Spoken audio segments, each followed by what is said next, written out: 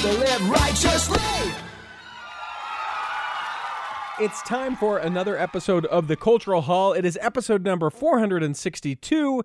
It is an Articles of News. It is me and Brother Kyle. Coming up in the second block of this episode, we are going to be talking with Nate Eaton, all about the latest in the Chad Daybell and Lori Vallow case. That's the second block. The third block, I visit with Michael McLean himself, talking about the Forgotten Carols and how you're going to be able to enjoy that this year like never before, which means, Brother Kyle, we not only have to find out what's going on with you, but also do the news here in the first block. Yeah, well, same old, I'm quarantined. Well, not quarantined, but I'm stuck at home here, so that's it. All right, and for me, I'm working. And every time I do a theater show, I go, is that still happening? And my wife says, are they still doing that? And I said, well, we're being really safe. And yeah, we're doing it tonight. We'll do it again.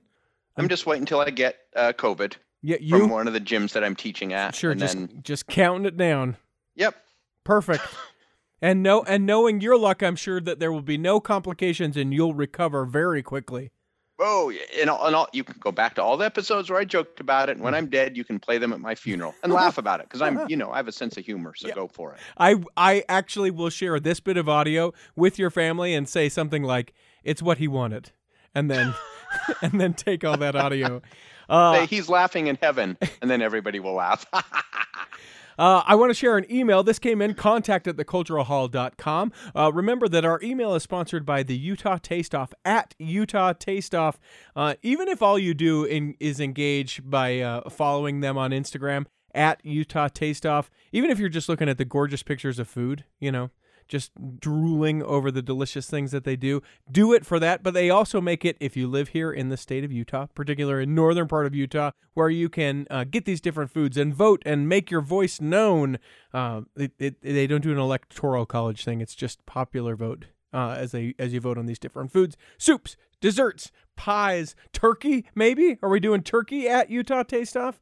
I don't know. Follow them online. Travis writes the following email, and Brother Kyle, I'm going to ask that you take this serious. I know, you keep telling me that. There's going to be an issue. Says, I've been listening and mostly enjoying your show in podcast form. It's your show, and you can promote and say anything you want. On the latest articles of news, you... And he's talking to you, I want you to know, because listen to this. He says, on the latest articles of news, you and Brother Richie talked about how others are just bullies based on participating in a truck rally for Trump. You either seem to restrain yourself, but Brother Richie doesn't. I keep wondering if either of you see your bullying actions in response. So I should say, I'm Richie, you're Brother Kyle. He might have us confused because I feel like did I restrain? Yeah, I feel like I had restraint and you were just like, bah, these guys and blah, blah, blah. So let me go on with Travis's email. He says, until the shaming and close-mindedness can end on both sides, we will continue to slip farther into the abyss of being a modern-day Book of Mormon story. Travis goes on. You're a part that my teachers gave to me. Are you doing the hand actions? I can't see you. I just did the hand actions, actually, yeah. Sorry, you said to be serious, but Yes. Well, I appreciate the levity. Says, you are a part of the modern-day MSM media, and what you say and how you react does have an impact. On a recent Articles of News, you spoke with a lady, Lisa, and you spoke of and promoted fear and anxiety for the majority of the episode. That's Lindsay. Throw your hands up in the air. She was talking about the anxiety that she had for the pandemic and how people were taking its seriousness and how she was interacting, etc. He says, I first noticed the lack of openness when you interviewed a guy about guns and his feeling on guns and other things. You obviously feel one way, and instead of actually trying to understand, you have your opinion, and by the end of your mocking sarcasm, it was obvious and sad. He goes on, overall, you have a great show. I guess I just expected more openness and less of the same behavior that you openly condemn and mock. Travis goes on, says, from the middle row, working my way back, Travis. So, what do you think about that, Brother Kyle? That is now the amount of correspondence that I've got about that particular episode where you condemned the truck rallies. What do you think? I did well, and the thing is that I do it with some maybe levity. I joke about it only because from what I've seen on them, and from personal experience in them. And boy, I'm going to take this and it's going to sound like you're bullying. Well, I'm not. Mm-hmm. So there are guys in big trucks yelling things, often obscenities. I know because I've seen them. Mm-hmm. Some of these every of these parades I've seen that the trucks have flags with the F word in it. Right. I'm not talking about fun or frivolity.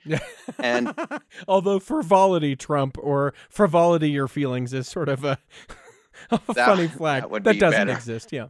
But and they're rude and crude and you know what? They don't represent let's say the Republican Party, really. Right. What they represent is this offshoot of Trump people who are bullies and mean, and there's instances in my city that I witnessed where they were crude and crass to young women walking along the street just because. Yeah. Just because. And there's no reason. It was just people walking. They weren't carrying Biden flags. They don't know who they were. And so that's why I joke about the bullying with it, because these are overzealous bullies who don't represent the Republican Party, who are bullying people. Right. And I'm not saying that to bully them. It's a bunch of clowns. Yeah, being bullies, and important that you point out that isn't everyone. In fact, I would say the large majority of people who voted on either side. Let's make sure. And I say this all as a Republican, and I'm embarrassed by this crap. Yeah, that there are those few people who would act this way. And I think that of liberal people, or if we want to call them Antifa, or if we want to call it, BLM, these extreme anything, these extreme anything who have disregard for other people. Like I want to be loving of everyone. I want to be kind, and so Travis sends this email. And I brought it up with my wife, and she's like, yeah, I edited that episode, and you guys were horribly bullyish. And I was like, oh, but you know who I am. And she's like, it didn't sound like who you are. And so all that to say, as we kind of circle it back around, like you point out, it's never okay to bully either side. I don't feel like it's ever okay to be demeaning towards women, either side. I don't think it's ever okay to destroy property, either side. I don't think it's, I have a real problem. We won't get into this in our news today, but I have a real problem with people who protest at the homes of anyone, right? Oh, if I'm doing my job, protest me at my job, but allow me the sanctity of my own home. I have a huge problem with that on either side. And so hear this, Travis and others who feel like, we're very one-sided as far as all this goes. On either side, if you are doing any of those things, you are a bully. And I'll go a step further and say, and kind of a jerk. So don't. Consider how your actions that you are taking, you may be mad, and I'm not taking away the fact that you may be really mad about something, right? But you can be really mad about something. You can see the injustice, thinking of like Black Lives Matter people. You can see that really, grave injustice that has existed, and you don't have to, any of these groups, be intimidating, be bullyish, hurt another person, either with words or with your fists. You don't have to do any of that. And I said it at some point, and I just said as a Republican, I'm embarrassed by this. And I was, as a skateboarder, embarrassed by these clowns also on the other side, these buffoons were beating in a police car. Yeah. These jackholes, these morons that, again, are not representing A, skateboarders, sorry, and B, really representing the BLM. But again, I will make fun of either side that is being just jerks about it. So that's what I was doing. Yeah. All to say, I think Travis has a good point. I think it's a good call to say, hey, you know what? We need to recognize that there are lots of people that listen to the things that we say. Sometimes Kyle and I just have a good time recognizing and then not recognizing that, some people may drop in on this and go, I don't really feel okay with that. You can always send us an email, contact@theculturalhall.com. You can always get in touch with us at The Cultural Hall on any of our social medias.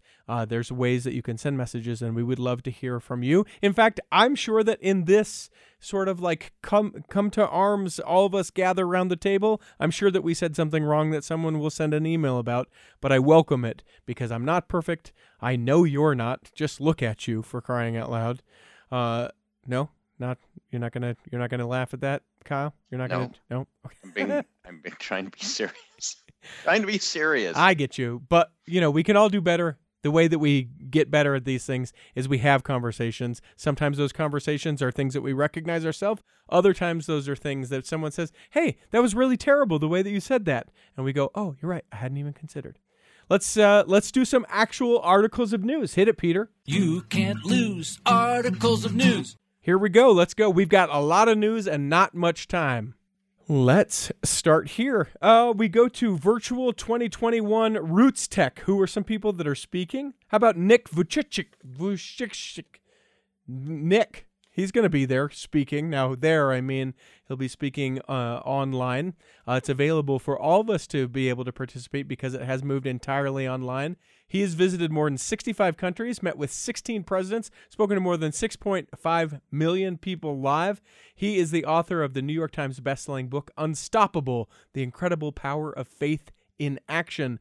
Also, Sharon Leslie Morgan, the founder of Our Black Ancestry, an author and genealogist known for her tireless work relating to African-American focused genealogy, will be another of the speakers. Or how about Lorena Ochoa, golfer? She is also an entrepreneur, ranked as the best player in the world for 157 consecutive weeks, will also be a speaker at the upcoming Virtual 2021 Roots Tech. Now, speaking of virtual, I think we're enjoying the holidays this year virtually, right? Yeah, I am. And on Temple Square, Kyle, I just shoehorned you to try and be able to get you to tell that story. Oh, yeah, want to do that one? Yes. So I actually, although I had heard this, I didn't know what exactly would entail. The Temple Square Christmas lights, they're going to be on, even though it's killing the trees, we talked about. Yep. In downtown Salt Lake City. But the grounds are off limits. So the lights will be switched on every evening after Thanksgiving. But due to some disease, I guess, in the area, the plaza, it's going to be fenced off. The gate's closed. And then visitors will have to bask in the glow from the surrounding roads and sidewalks. So look over the fence. Hey, what's that? Is that a light? Awesome. You can also go online to churchofjesuschrist.org, and you can be able to see the kickoff event, which normally happens in person there at Temple Square. You can be able to see that virtual celebration. churchofjesuschrist.org. Again, links to all these stories will be available at theculturalhall.com. The other part, I mean, even sans the pandemic, I think that they were probably planning on doing virtual because Temple Square is torn up. Yeah, that's true. That's probably part of it too. They don't want people walking around. That's a lot of hard hats. Yeah.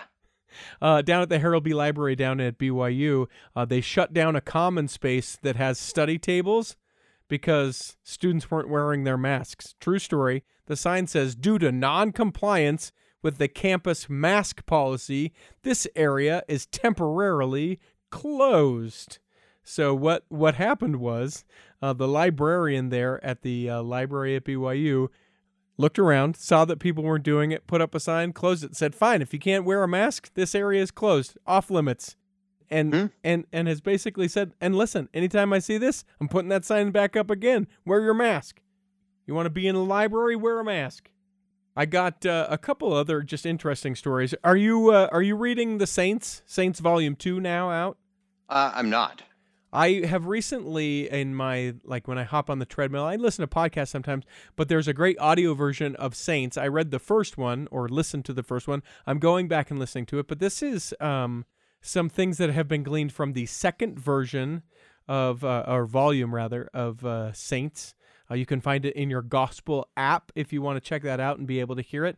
Just a couple quick notes, things that maybe you didn't know. Did you know that there were gold missionaries of the Church of Jesus Christ of Latter-day Saints? No, I didn't. Called back in the day during the gold rush. They said, you are hereby called to go find gold in the name of God. Pretty cool, huh? Yeah, that's awesome. One for God, one for me. One for I'm sure that the time you were consecrated, all your work went to the church. But interesting that we said, yeah, well, go find gold for the church.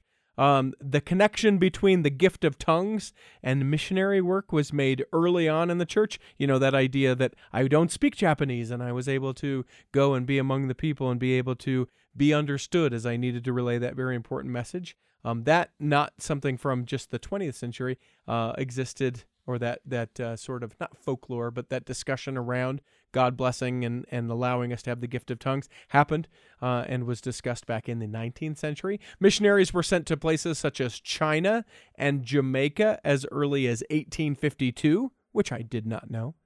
And then we think about, like the wedding announcements that are in like the Davis Clipper, your local newspaper that's like, Kyle is marrying Mary. And it's it's a picture of you in your camo hat. And we all go, well, that's not going to work.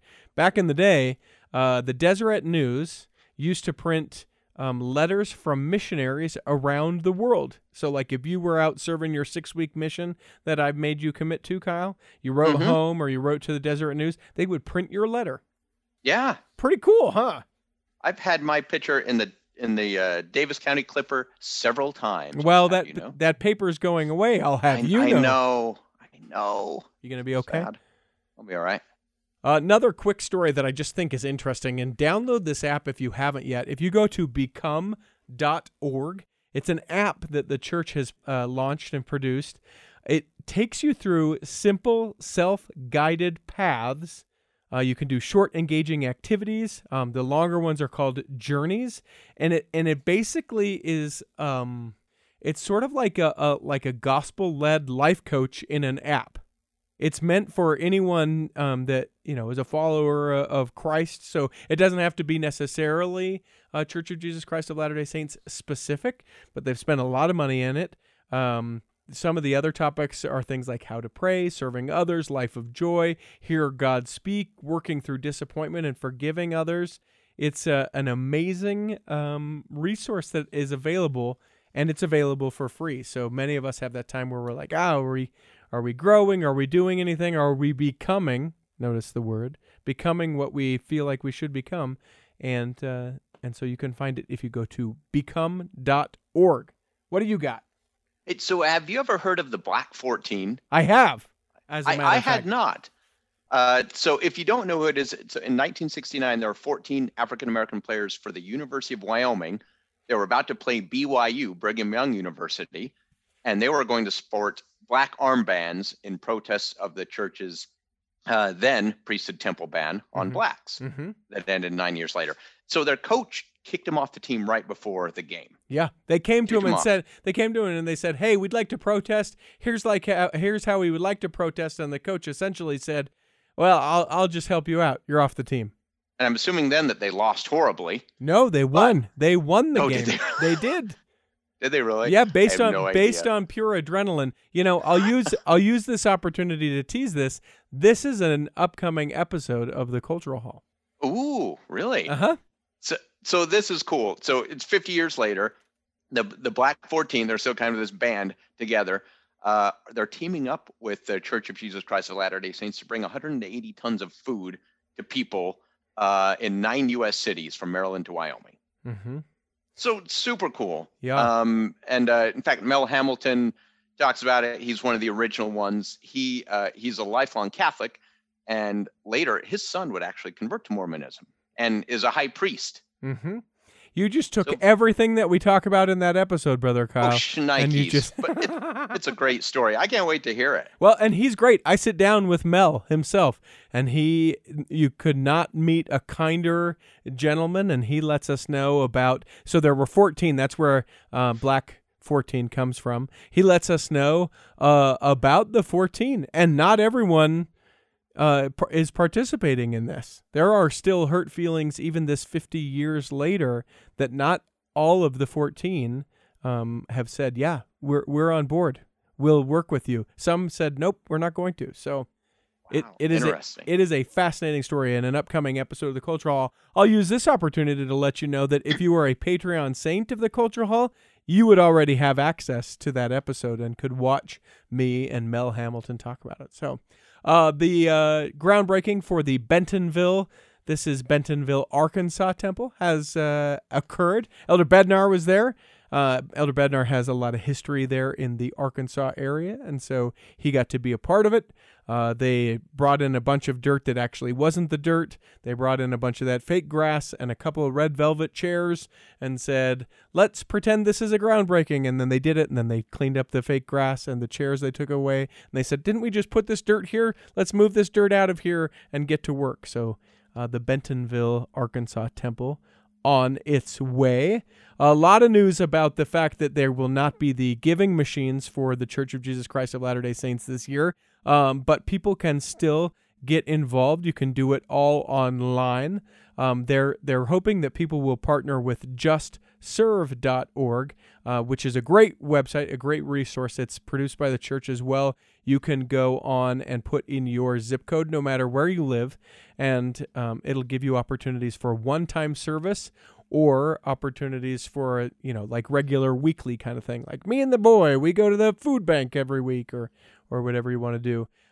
There will still be the 25 simple ways to serve others as part of the Light the World campaign, and you can get that calendar, download it, and see an 18-minute film on the birth of Christ. It's called The Christ Child, all available right now at lighttheworld.org.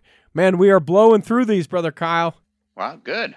You have what, one more? Is that right? I got one more, yeah. Let's go here, because I know this is where your story goes.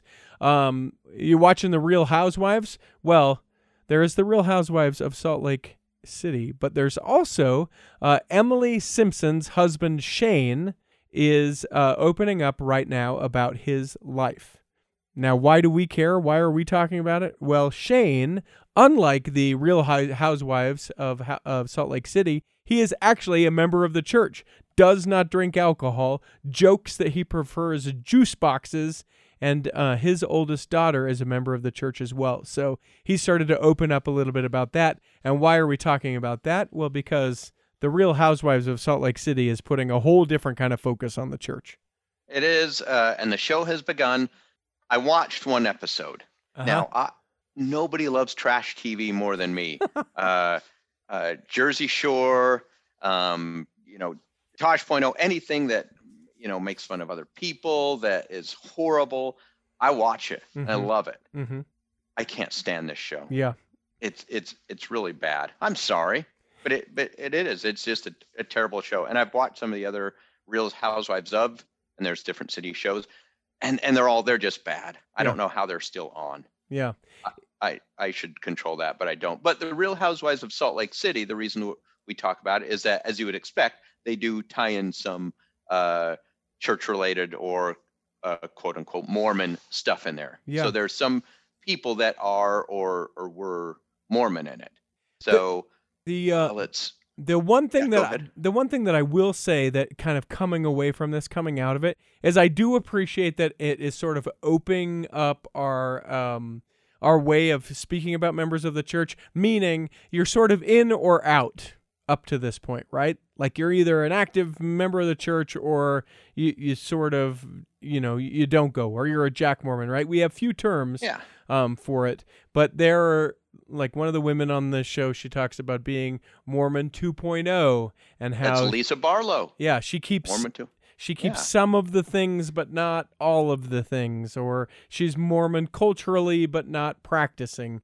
And I think, although this is not the way maybe to go about it, I think there is some value of saying, there, as the folks at Sunstone say, there's more than one way to Mormon. I think that there's, when we say Mormon or we use that term or the culture around Mormonism, I think it's bigger than maybe we have thought previously. Yeah, absolutely.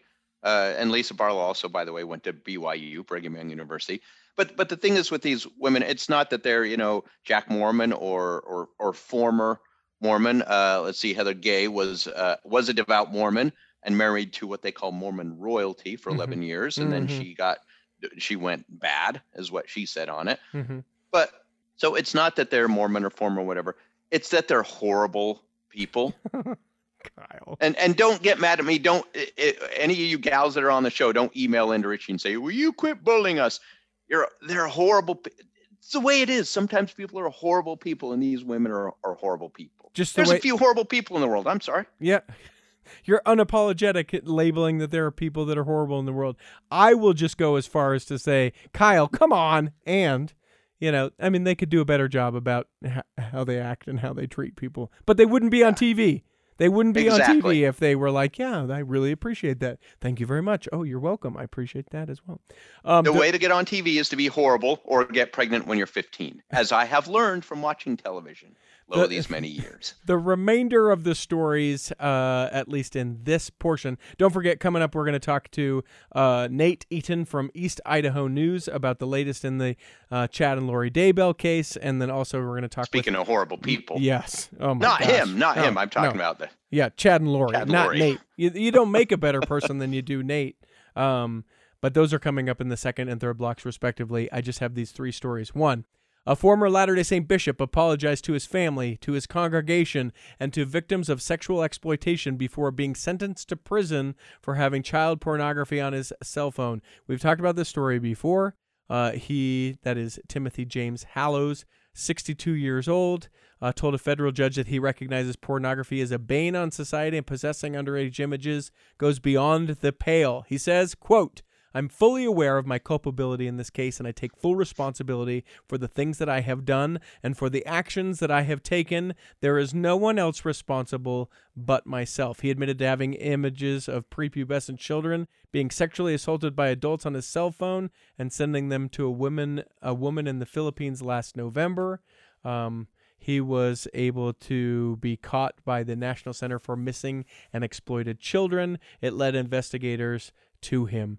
Eric Hawkins, spokesman for the Church of Jesus Christ of Latter-day Saints, said the allegations were serious and deeply troubling after his arrest last year, and when local leaders learned of these allegations, he was immediately removed from his position. That's one. Going a little lighter, but maybe not.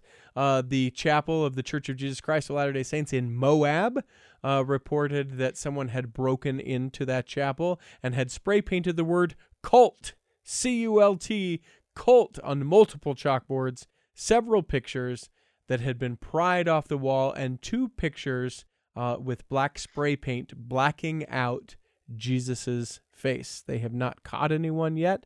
The Garrett, that is Douglas Garrett, the first counselor of the Moab stake, said this shouldn't happen to any congregation of faith, and he's right.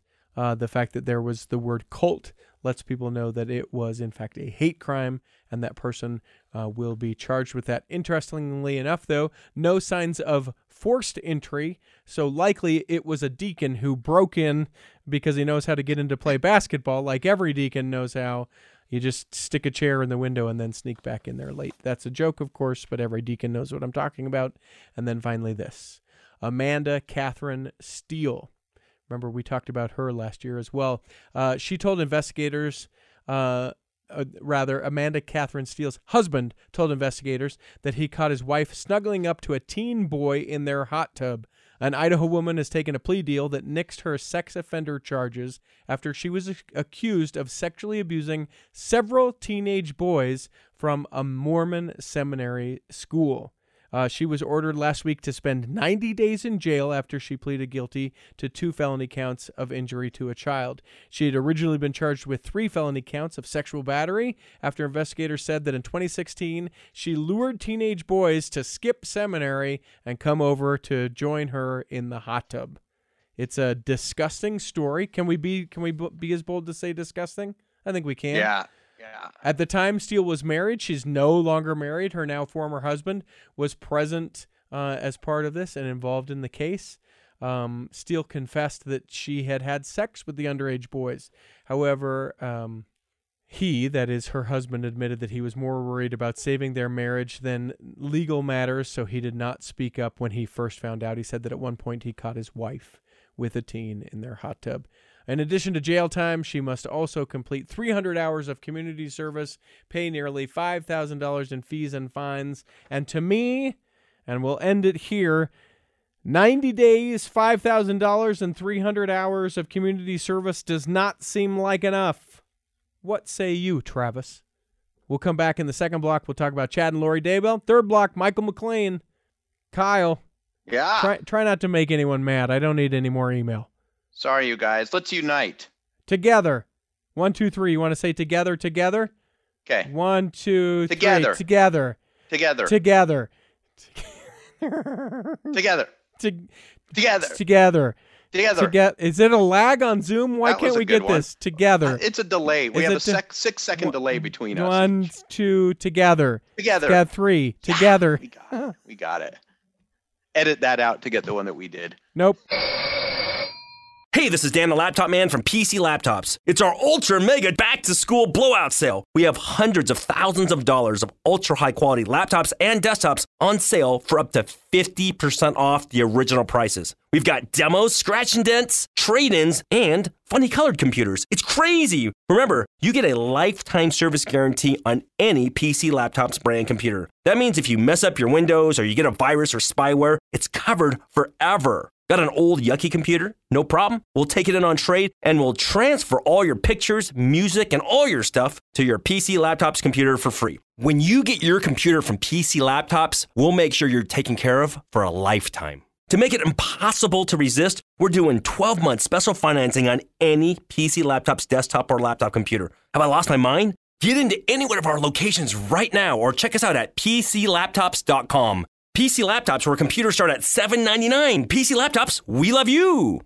Imagine running a small business today. It's challenging. Imaging and internet presence is an absolute must. Even with that, you're still a small star in a bright cyber universe. Now, imagine you have someone who understands how to get your site designed for your talents and then easily searched by potential clients. Imagine Lennon Design. Whether it's strictly a website or a whole package of logo creation, advertising media, and promotional materials, Lennon Design is your partner in business. They'll test the boundaries of their imagination to create something unique for you. When you need creative, affordable design, let it be Lennon Design. Call 801-699-3022 or visit LennonDesign.com. I figured it was about time that we check in with our friend Neat Eaton up in Idaho. You know, he's at the East Idaho News for all the latest on the Lori Daybell, Vallow Daybell, Chad Daybell, Vallow, lots of different last names. Listen, it's Chad and Lori up in Idaho. What is the latest, Nate? Yeah, it's been a little bit, Richie, and the latest is a judge ruled just a few days ago that the trials will be combined. Chad and Lori, for those not familiar with the case, they're facing similar charges in regards to Lori's children who were found buried on Chad Daybell's property in June. So they're both facing similar charges. Chad's attorney did not want these trials combined. He said, I want to do it separately, give my client a fair shot. The judge said because the charges are so similar, because the witnesses will be similar, we're going to combine these trials, and that will be held next July. So it's been pushed off for several months. One of the issues being COVID, because right now in Idaho, juries cannot meet. And so I think that if COVID was not happening, there would be a lot more progression in this case and a lot more answers. So many people are saying, why is it taking them so long to get them to trial? Well, you can thank COVID for that. Yeah. Is it detrimental to either of them, either Chad or Lori, to have them be combined? Aside, obviously, from I guess I answer my own question, right? They can't accuse the other one of being the instigator in the whole thing. Well, that's the interesting thing, because they will both have to come up with their own defenses, and so it could be that one of them cops a plea agreement before that actually goes to trial, or at trial, it may be that one points the finger at the other, and then I don't know how the other one will respond. So it is an interesting turn of events. Lori's attorney did not oppose this. He was fine, and Lori was fine with combining them. But it was Chad's attorney, his legal team, that said, hold up, we want our own trial. The judge said, listen, we're having a hard enough time getting any trial to go forward. Let's combine them. The witnesses will be the same. It's going to be the same evidence. It'll save the taxpayer money. Let's just do this all in one fell swoop. And it's going to be for 4 weeks next summer. So it's not going to be a few days. It's going to be 4 weeks. Experts are going to come in. And again, a lot could change between now and then. A lot of people are saying, why haven't they actually been charged with murder or conspiracy to commit murder? Right now, they've only been charged with concealing evidence, that evidence being the bodies of JJ and Tylee. Well, the prosecutor has said all along he's going to be very careful with this case. Chad and Lori aren't going anywhere. They're both behind bars. They're not, bailing out or anything. So he's going to be very careful if he decides to bring murder or conspiracy murder charges. And again, back to that COVID thing, grand juries cannot meet right now to indict. And if they do want to go with the grand jury process, they simply can't do it. So kind of a holding pattern right now, and will be for a little bit. So a couple things to then pick up. I know that I saw in the fine reporting from the East Idaho News just the other day that there was some audio of Lori saying, "Oh, well, yeah, just like Laban, I'd need to kill my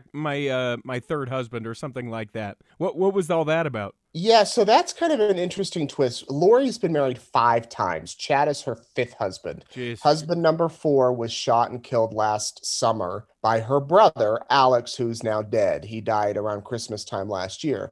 Husband number 3, Joe Ryan, she divorced in 2005. So they've been divorced 15 years, but it was apparently a nasty divorce. They had a child together, Tylee, and he died in 2018. So 2 years ago of an apparent heart attack. His body was not found for several days. It was decomposed. He was quickly cremated. So there's no body to exhume out of the ground or do any sort of autopsy. That's kind of done. Well, in this recording that Lori made is part of a religious group about a year or two ago, she says she wanted to murder her husband, Joe. She had a murderous intention. She was going to kill him.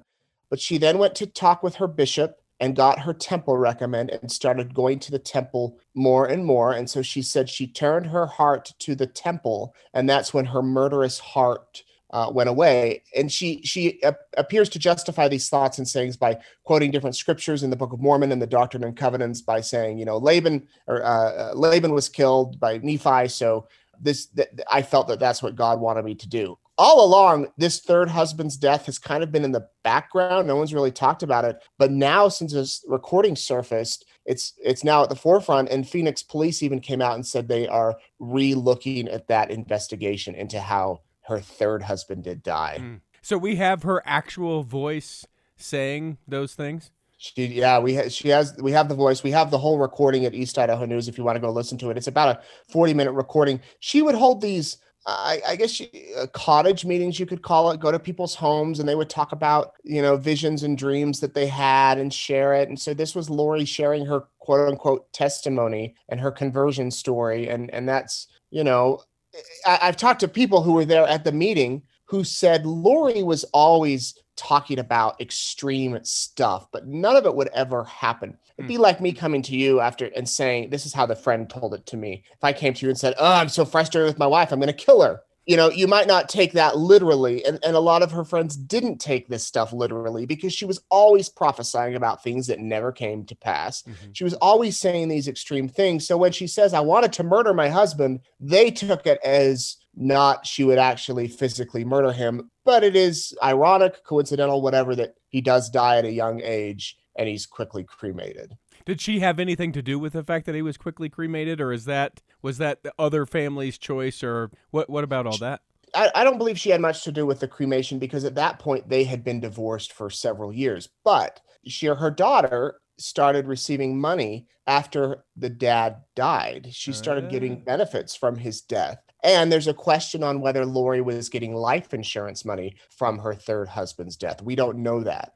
We know that money plays into Chad Daybell's wife dying because weeks before she died, the insurance policy was increased and he received, according to police, I think $400,000 after she died right away. And then he went with Lori to Hawaii. So money has played into all of this. And I think the question is, why would she want her third husband dead if they've been divorced for so long? Well, there was a custody issue with their daughter. And also, if he did have life insurance money, she could have been a recipient of that. So as it stands now, they've been ordered that they're going to be in the same trial together. It's going to be 4 weeks, not until July, if not maybe even later, depending on what the situation with COVID looks like. They're looking to do a grand jury. So are we just kind of in a holding pattern then until July, or what are we looking forward to in the coming months? Well, in January, they're going to discuss moving the venue out of Madison County, which is Rexburg. Anybody familiar with Southeast Idaho?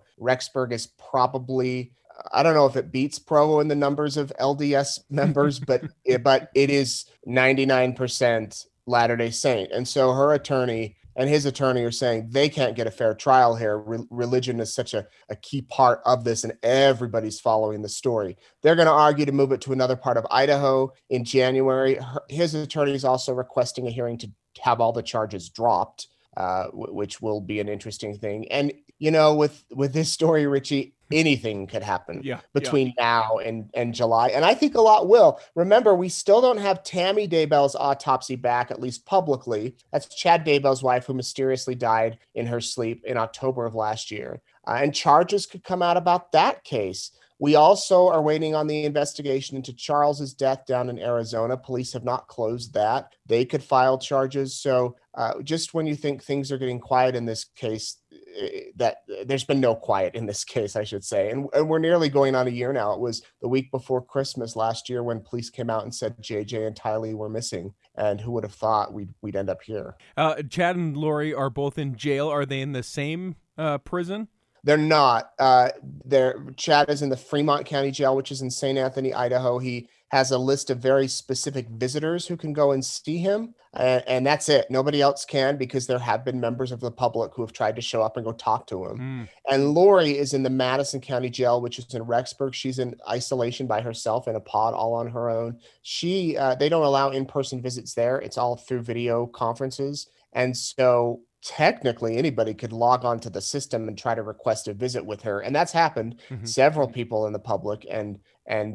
So she's not having any visitors either. Do we know, have they or would they be able to talk with each other? Well, inmates aren't legally supposed to talk with each other. All the mail is read that goes in and out of the facilities. And because they are charged with conspiracy on these, cases, the officials aren't going to allow them to talk. Now, does that mean that Chad's child couldn't call him and someone else in the room could call Lori and they could put the phones up next to each other? I think that's a possibility, and that's a way that they could communicate. They also could communicate through their attorneys.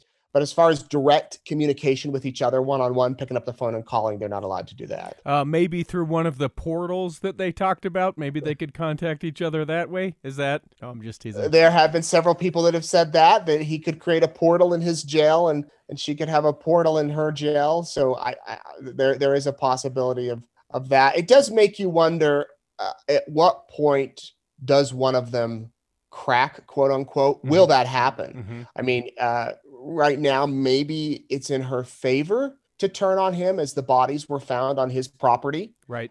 And she could say, I don't know what she could say, but will they ever turn on each other, or will they remain loyal to the end? They believe that they are called of God, that they are prophets and prophetesses, and that they've had visions, and that they were ushering in the second coming of Christ. They could look at going to the death chair, if that's what it came to, as well, that's what all the prophets before us have done, so we'll die for the cause. Or do they turn on each other? And I guess only they know that question, the answer to that question. Yeah, a big pause in this whole thing, but excited to see what ends up coming with all this. Again, several months before the case goes to trial, July. That seems like forever away, but it'll be here before we know it. And who knows, as you point out, what will happen between where we stand today as we're chatting and that July court date. For all the latest and up-to-date information, people can go to eastidahonews.com. That's where they post everything that they get about this case. And Nate Eaton has been not only on top of everything for East Idaho News, but our great representative here in the Cultural Hall. Thanks for taking a couple minutes, Nate. Thanks, Richie. Take care. Up on your computer, ldsbookstore.com. That is where you can get a gift for mom.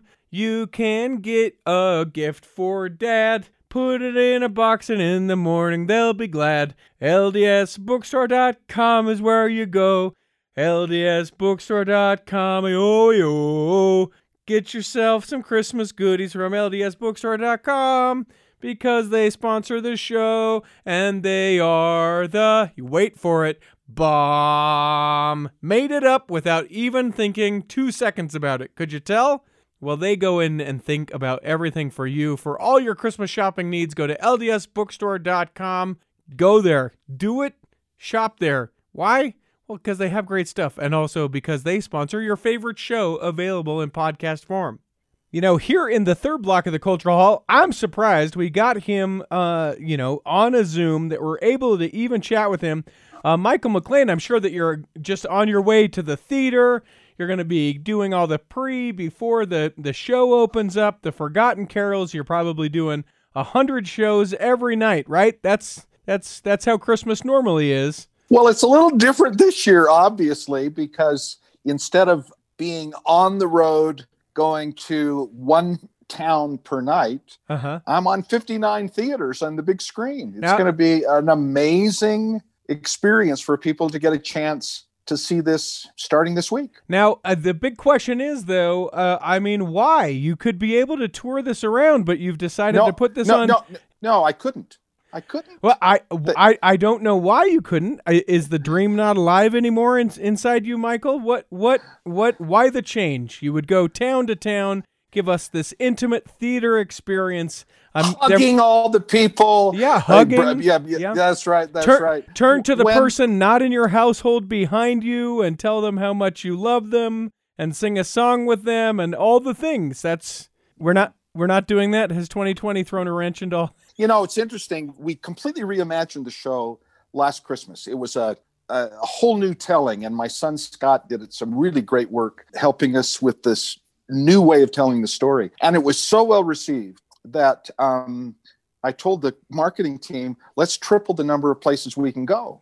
And I said, next year, 2021, will be the 30th anniversary of my telling this. And maybe that will be a good time for me to retire this. So we planned it and we were so excited. And then COVID hit and you couldn't rent a theater. You just couldn't do it. Right. And I was just, this is the 29th year of doing this tour. And I felt so sad for me, but really mostly sad for people for whom this has become a holiday tradition. And I thought, this is a year that people are going to probably need this connection more than ever. And then I'd kind of just given up. And then Disney Plus released Hamilton. And I thought, well, wait a minute, that's just a play that they filmed. What if there was some way this summer or early fall that we could film our show and then make it available for people in places where I couldn't go? And the other thing, just P.S., is the beginning of COVID, 2 very dear friends of mine were killed by this awful disease. Oh, no, I'm sorry. And my doctor said, McLean, you are the guy that if you get this, you'll be dead. You have chronic kidney disease, you have horrible lungs, and you're a diabetic. You're old. You're a geezer. So you've got to be really, really careful. So everybody's been really protective of me and quarantining and wearing masks and all of that. But when we got an opportunity, I think it's a miracle to be able to film this. Everybody did the protocols great. They were really conscientious about it. And it was great. Nobody got sick. We had a socially distanced and masked live audience to capture it. And then the first time I've ever seen The Forgotten Carols was 3 days ago. Because I'm in it. It's funny. So we've been chatting for a couple of minutes and we hadn't mentioned that we were talking about The Forgotten Carols because you and I both know that everyone should know Christmas means Forgotten Carols. I love that you, because I think a lot of people just said, well, too bad. We'll write off this year and we'll try it again next year. But you decided to move into this space and be like, hey, let's do a filming of it. Let's get an audience, a socially distant audience, and get the actors to come and perform it. So did you rally all the old kids, get all the cast together from yesteryear and came out, or are there new faces? New faces. There's some new faces, brilliant new faces, and part of the reason there's some new faces is scheduling and timing. Your faves, Adrienne Swenson, who's Connie Lou, is so brilliant, and people will get a chance to see her in a way that, if you came to UVU or the D Event Center and there's 5,000 people in the audience and you're just a little speck down there, this will be like having front row seats for everybody in the filming. We've added some actors in it because of the way it's been reimagining. I've even added a new song or two as part of the story. And so it was more than just, let's get the band back together and sing the old hits. Right. It was really, how do we do this? How do we improve the sets? How do we, it was another opportunity to mortgage the house again. So. There are many opportunities within a theatrical setting that that people have, and that live theater experience allows us to be able to engage in, that don't play on the screen, and vice versa. It's exciting as I've been able to see it, been able to see how you take some of those subtle things that can only be picked up on a camera, and how those things can be sort of emoted out, and we can kind of feel them along with the characters that probably existed there before in the main big stage production. But unless you had the really great up-close seats, like you said, you just weren't able to either see or feel or really get the nuance of everything. So you got the band you got the band new and old together in the summer of this year, put it together, I would imagine, in pretty short time. Yeah, it was really we rehearsed it heavily in August. We shot it the beginning part of September, and then have been editing it and finessing it, and all this stuff that you have to do to get it ready for being in movie theaters, digital prints, tweaks, coloring corrections, and everything else. And of course, seeing yourself on a movie screen 15 feet tall, that's freaky. Yeah. That's freaky. It's, I turned to my wife while we were watching this and said, does this movie make my butt look big? Is this really? What is that muffin top on those pans? Did you want me to answer any of these questions, by the way, or are these all rhetorical? Well, did you get to see a transfer, or did you go into the screening room with the big screen? I just got to see a transfer of it, essentially like a Vimeo screener. Thing. Yep, a Vimeo. So did you like it? Okay, I did like it. The thing that I would be curious, and you sort of made a joke about this, but you said this is the first time that you've actually seen the Forgotten Carols, and I believe you because you've always been in it before. Did you see things? Were you touched in a way that maybe you hadn't been because you had always either been worried about the next line, the next song, the next scene, the scene changed, the whatever? Was the story of it able to impact you in a different way? That's kind of a great question that I haven't been asked. One of the reasons that people would have often asked me, this is the 29th year, do you ever get just tired of doing it? Like, is it, and the honest answer is, the reason I don't get tired of it is not because it isn't tiring being on the road performing.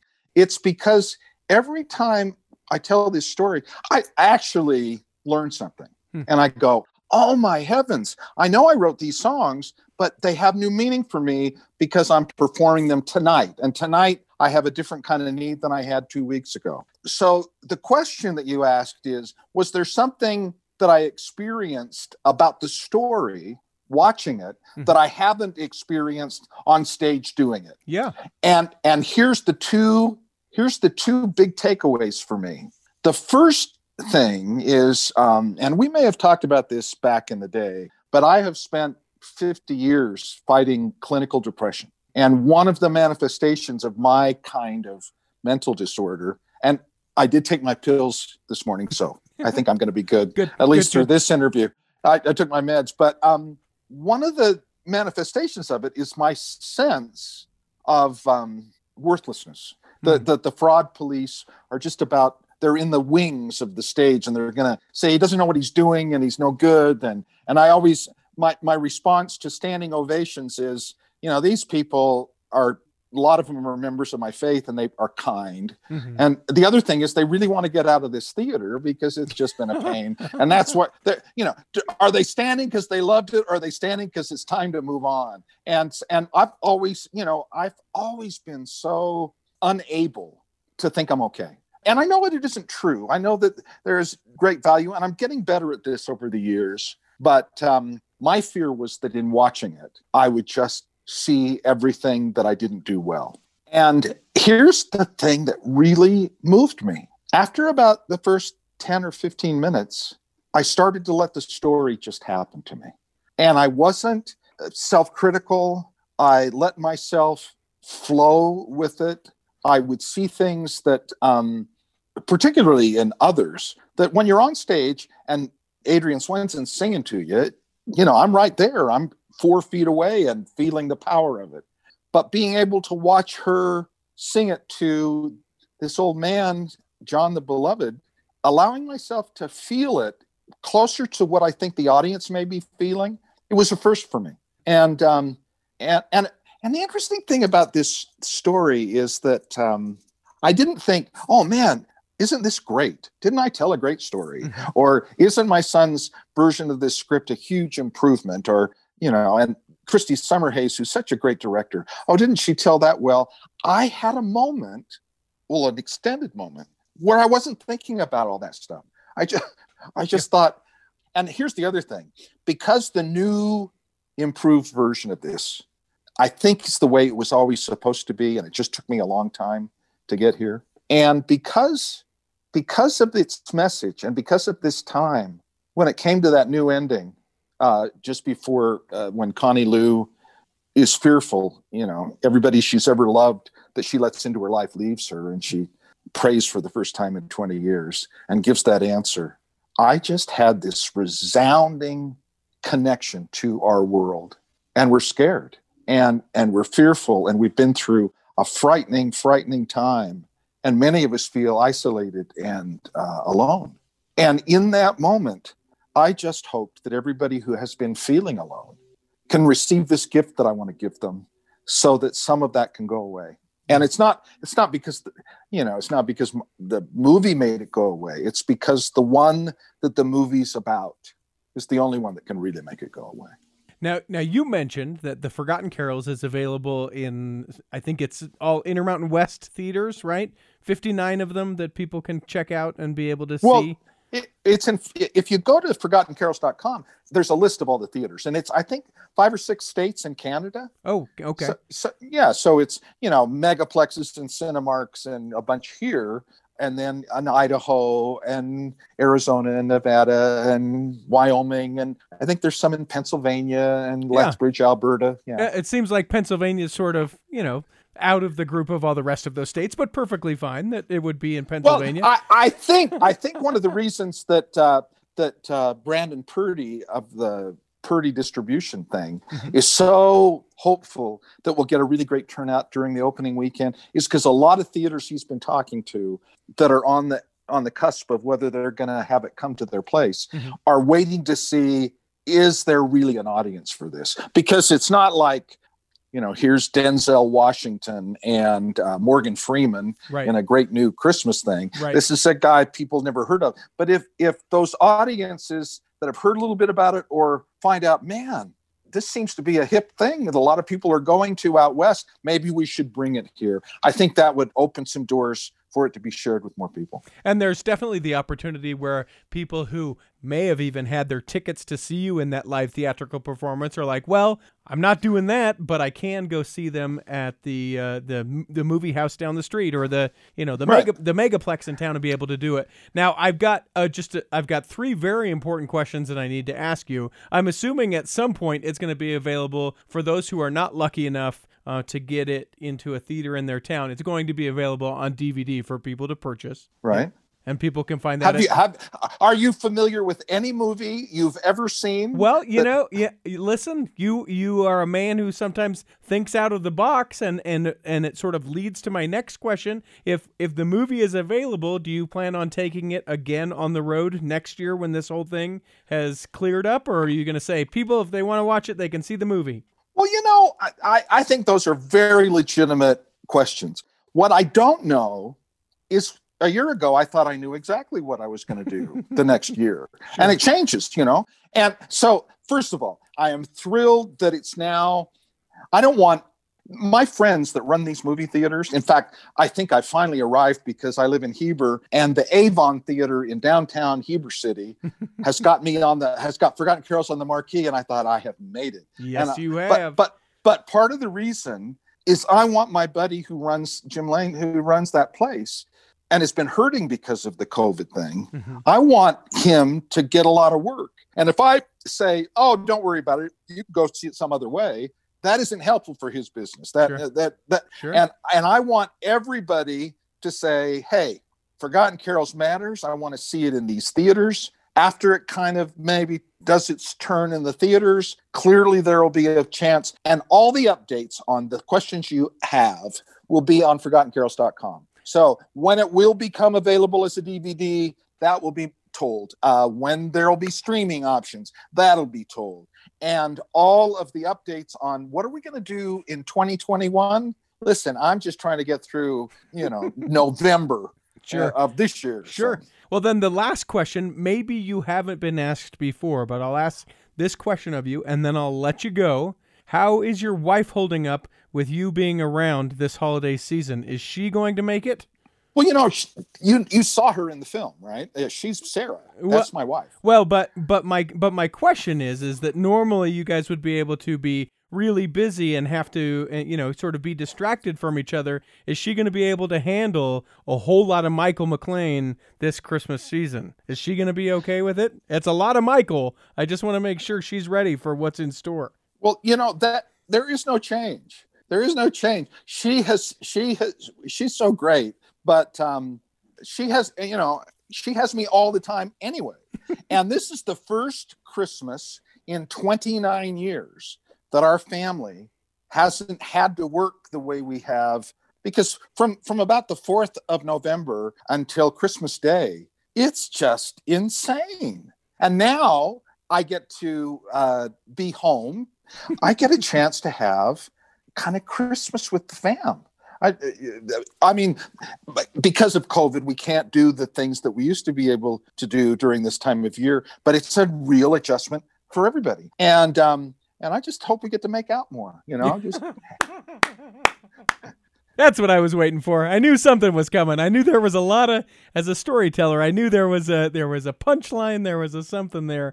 And we got there. Michael McLean, you can go to theforgottencarols.com for all the updates, because it's coming. It's going to come to a streaming thing. It's going to come to DVD, but here's the thing. You're going to be able to provide Christmas in some ways for a lot of people by going to the theater, buying a ticket, checking it out. It may help it to be in multiple theaters across the nation. And as you pointed out, already an international release, what with Canada and all. Why not? With Lethbridge. Yeah. I was on a mission in South Africa 40 years ago with, 50 years ago. Oh my gosh, 50 years ago. And my buddy, Gary Jubber, is from Lethbridge. His family were South Africans. And the fact that I have some fans, and I'm now that I'm an international rock star, I thought back in 2017 when Jeff and I got a chance to sing with Imagine Dragons in their Love Loud thing, I thought, well, I'm the only guy on Medicare that's ever sung with Imagine Dragons. Well, there you go. And that's right. But now 40 years ago, Mr. Kruger's Christmas, which I produced, was released. And I am now almost the same age that Jimmy Stewart was when he did Mr. Kruger's Christmas. And it's kind of come a little bit full circle. So please tell people or share with them through this podcast my gratitude and my deep love and my hopefulness that the spirit that has permeated the shows that have been live will be in those theaters. Absolutely. For all the details, people can go to theforgottencarols.com. No. Just www.forgottencarols.com. Just forgottencarols.com. Check it out and support those folks. All right, sir, I got 3 more questions that I'm going to ask you before I let you go, as we ask anyone who steps into the Culture Hall. The first question is do you have a calling right now, sir? And if so, what is it? I am doing my calling on air with you. There it is. I've been a Sunday school teacher. I've been a bunch of other things, but my calling is I'm on a mission right now. And my mission is to kind of share my testimony before I'm not around with as many people as powerfully as I can.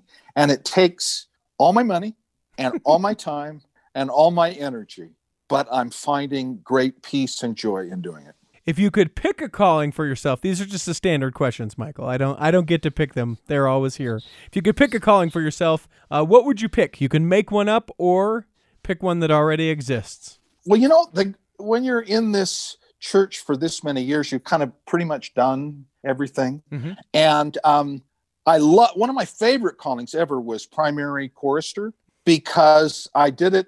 I started in high school in New Jersey, And we didn't have a chapel, so we rented the Methodist church or the Catholic church and would go in the off hours. Mm-hmm. And I would take my guitar for primary.